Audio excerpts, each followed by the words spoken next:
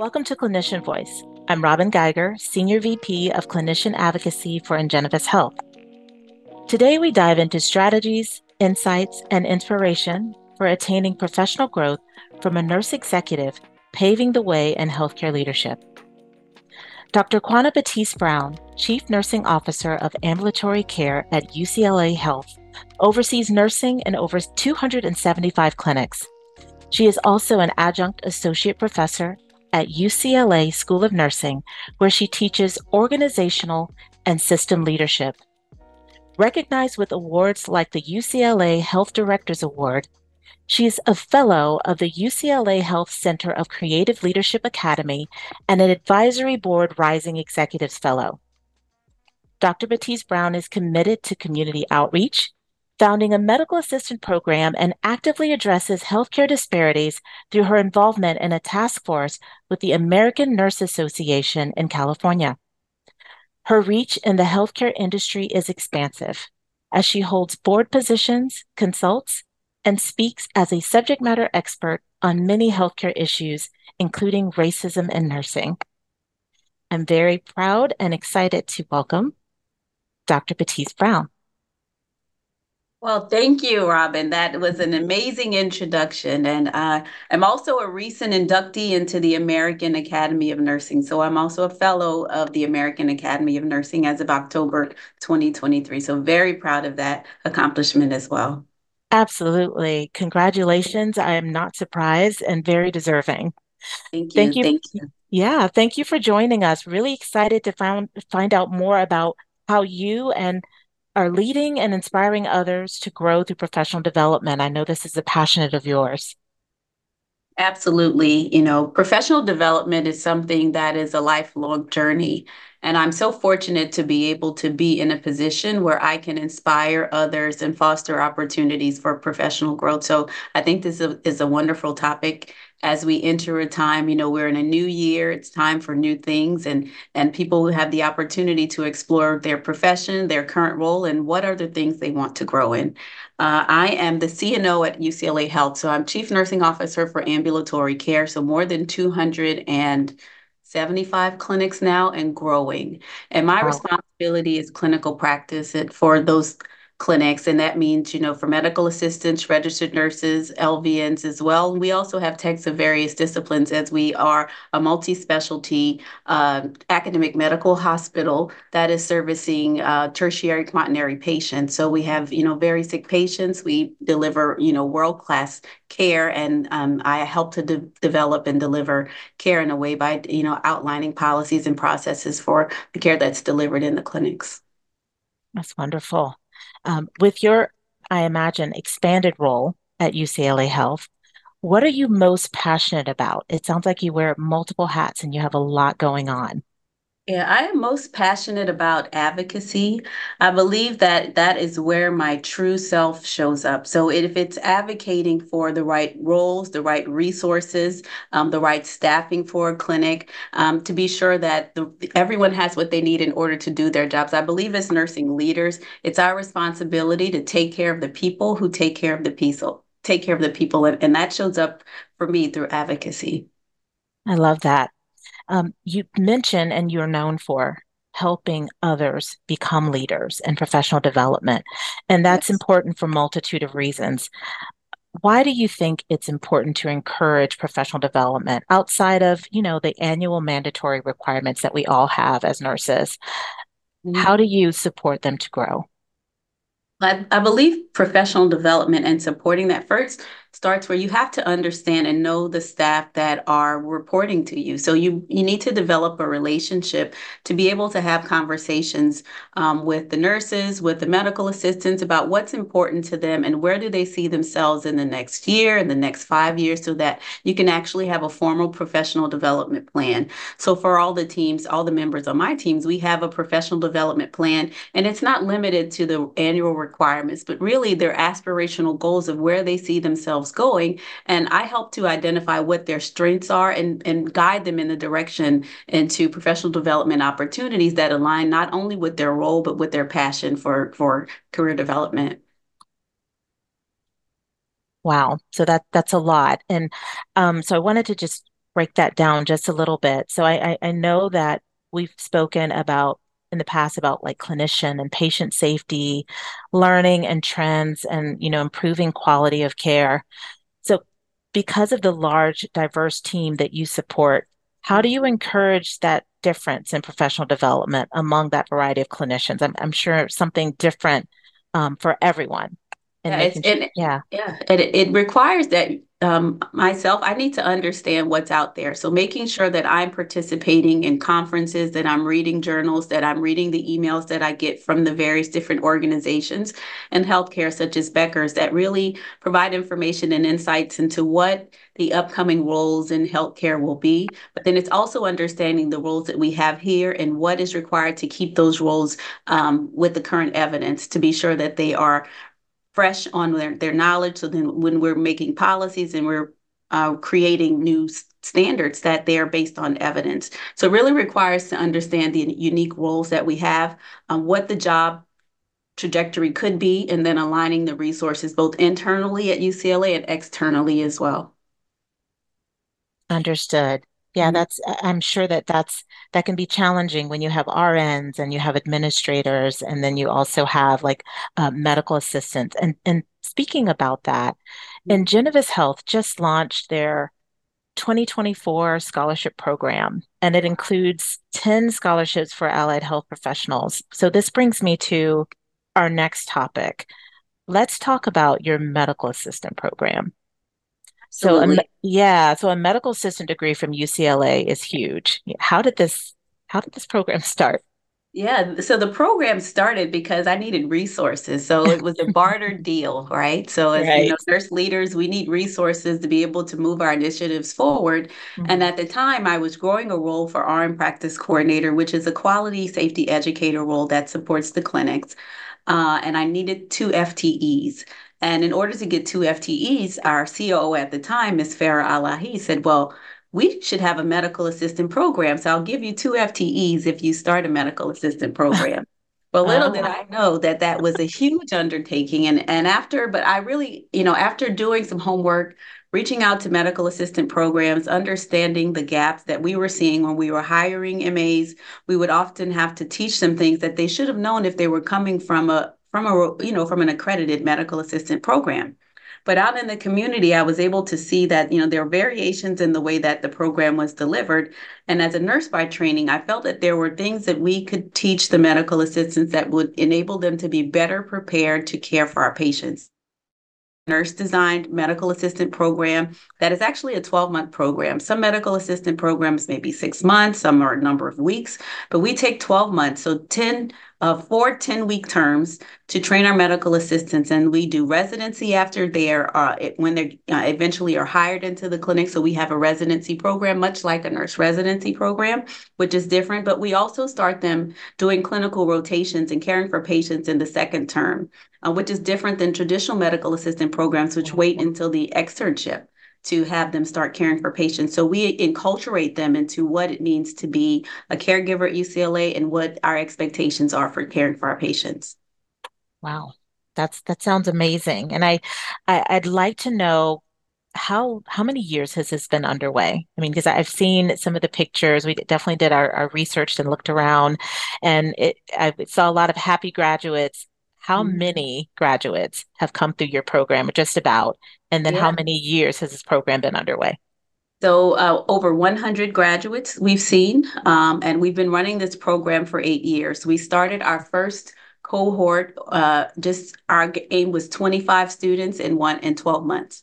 We wanted to be able to have 25 students in 12 months. We did very little advertising, sent out one email and got 50 applicants, took 25, and all 25 are graduates, and eventually were hired into the clinics. So fast forward, this program is also 100% scholarship funded through amazing scholarships from external donors, the School of Medicine. So our attendees 100% scholarship funded, including books, uniforms. They only have to have shoes. So Wow. we are designing this to really be able to be a step up, for underserved populations or for individuals who want a second career. Our medical assistants are also nationally certified, so we have them sit for the national certification, which is not a requirement, but our medical assistants are asked and they do sit for that national certification. And we're also running simultaneously a phlebotomy program so that we are accredited to as a provider for licensing for phlebotomy. So our MAs come out, they are nationally certified and they are licensed phlebotomists. And this has been going on for 8 years now. We're in year 8. And so we went Wow, 25 students in one year. Now our goal is 100 students per year. that's pretty impressive. Thank you. What type of positions, and I'm assuming that I'm hoping that some of those medical assistants are definitely being absorbed into your family of positions, and how many of them or what percentage of them stay with UCLA Health? The ones who have been hired on, I would say 97% are still here. So we have a high retention rate, and we also have a high hire rate. So we don't guarantee that the medical assistants are given a job. They interview for the positions just as anyone else would interview, but they are hired because they have already been trained into the clinic. They do the residency. They're very strong, and we pick the best candidates for the program. Wow, that's wonderful. Um, so if we could shift just a bit and talk about maybe what type of positions are medical assistants prepared to enter in after completing the program? Absolutely. So they're entering into position as medical assistants first, but they're also being hired some as care navigators, which is a new role that they're entered into. They support both front office and back office staff. So that means that they're able to do administrative support for the clinics as well as provide that back office clinical skill, rooming the patients, performing assisting with different procedures with the providers. So because we have multi-specialty clinics, we have a float pool. So some of them float around to different departments and they provide care in OBGYN and pediatrics and family practice. And then some actually go into our care navigator roles and other roles within the organization. What's so interesting is that they also have gone on to take on additional roles after becoming a medical assistant and going through our program. So many of our students are in master's entry nursing programs after going through our program. And then also we have most recently a graduate of a physician assistant program. So many of the students in our MA program are also interested in being physician's assistants. And so they see this as a way to get in. Just this past month, we are interviewing for the upcoming cohort. And one of our students is actually a student at UCLA University. Wow, that's wonderful. So what I'm hearing is this is a really solid career pathway into additional roles, not just medical assisting, Yes.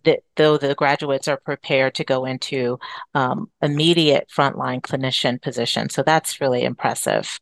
Yes. Wow. So moving forward with professional development and how you really support them. Is there a mentorship program that's available for the medical assistants, or how do you how do you support them with professional growth and development?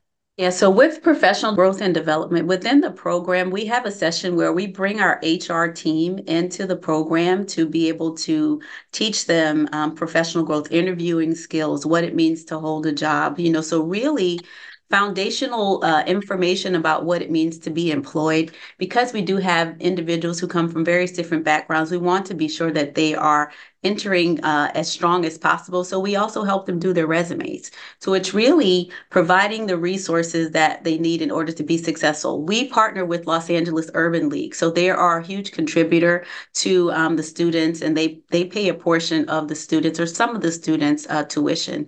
And they also do things like give the students gas cards and things so that they're able to get through the program.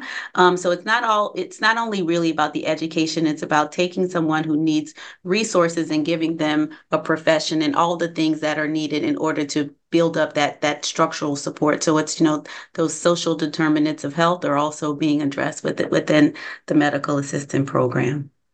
That's wonderful. And I know that we discussed, or you've probably heard about, how the ACT program or Ingenivis Health really support our clinicians through clinician burnout. I have just a general question about clinician burnout for you. Like, what are you seeing in the field as far as with the medical assistants or the students with clinician burnout? What can you share with us about that? So, we have regular touch points where we meet with the staff, medical assistants, our nurses, monthly meetings where we talk about opportunities. Most recently, we introduced an LVN forum. And the purpose of that forum is really to understand what can we do to prevent clinician burnout. We are designing programs and processes around top of license practice, but also looking for opportunities to introduce new roles to be able to augment the workload. So not only the burnout of the medical assistants, but the physicians as well, because in ambulatory care, it's a medical model where, the bulk of the work is done by the physician, but without the right Right. support, without well-trained medical assistants and nurses, the physician is burdening shouldering the bulk of the work. Right. So in order to do that, to prevent burnout, it's really designing processes, understanding, and it's just listening, when there's a problem, coming up with a solution that would be, that could be standardized and spread across clinics so that we can have a right sizing of the workforce to be able to prevent that burnout. I love that. So it sounds like you're definitely following their career growth and, you're getting that real live feedback on, how they're doing. And that's wonderful that they have such a supportive program. My next question for you would be about, in order to support others who would like to do something like what you've done, for healthcare executives establishing professional development programs, what would you advise?